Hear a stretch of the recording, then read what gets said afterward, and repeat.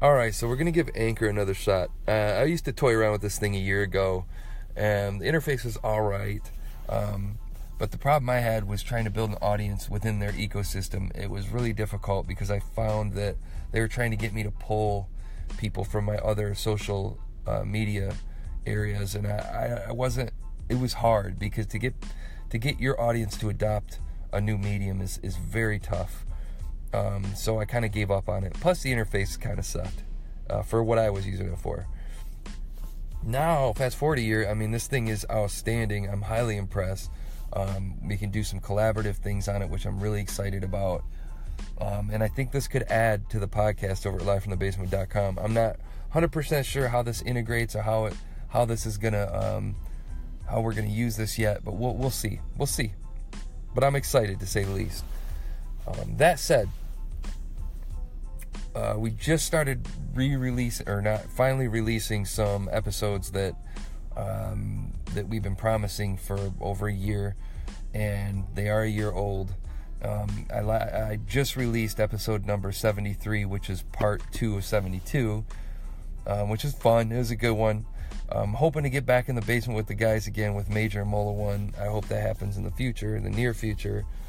But I think where I struggled is I tend to not want to do an episode unless one of those guys are with us. And I really, to be honest with you guys, I'm not a fan of doing the mini episodes. They're kind of boring. I don't like talking to hear my head roar. This right now it bugs me.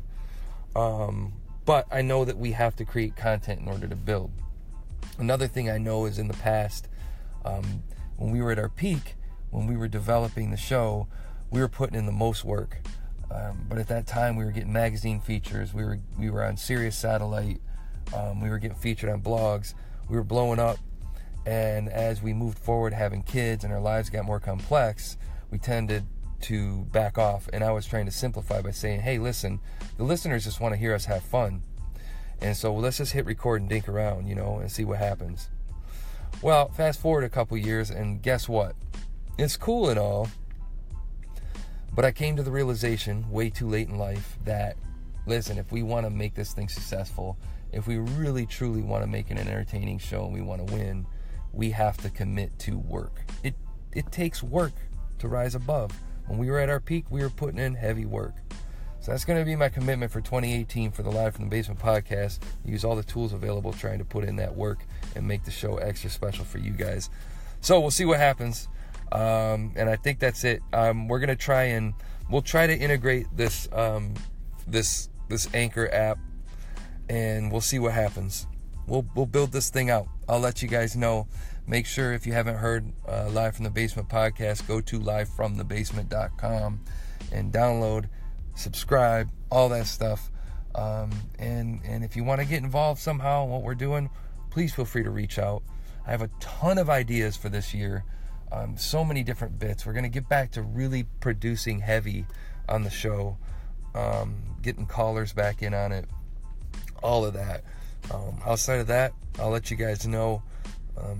Stay tuned on Anchor or Twitter or Facebook. It's JMackHH on all the places. It's JMackHH. I'll always tell you guys what's going on. I think that's it, man. I think that's it. Stay tuned for the next episode. A little sneaky insider info. I have a couple interviews we have to release. So if we don't record anything in the near future, I have an interview with Young MC to release that we did a couple years ago.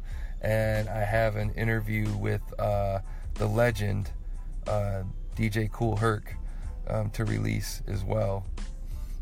And I think that's it. I think MC Shan too. I don't know if we released the MC Shan interview. Maybe we did. I can't remember. But stay tuned. Livefromthebasement.com. Got a lot of stuff coming. It's J Mac. Talk to you guys soon.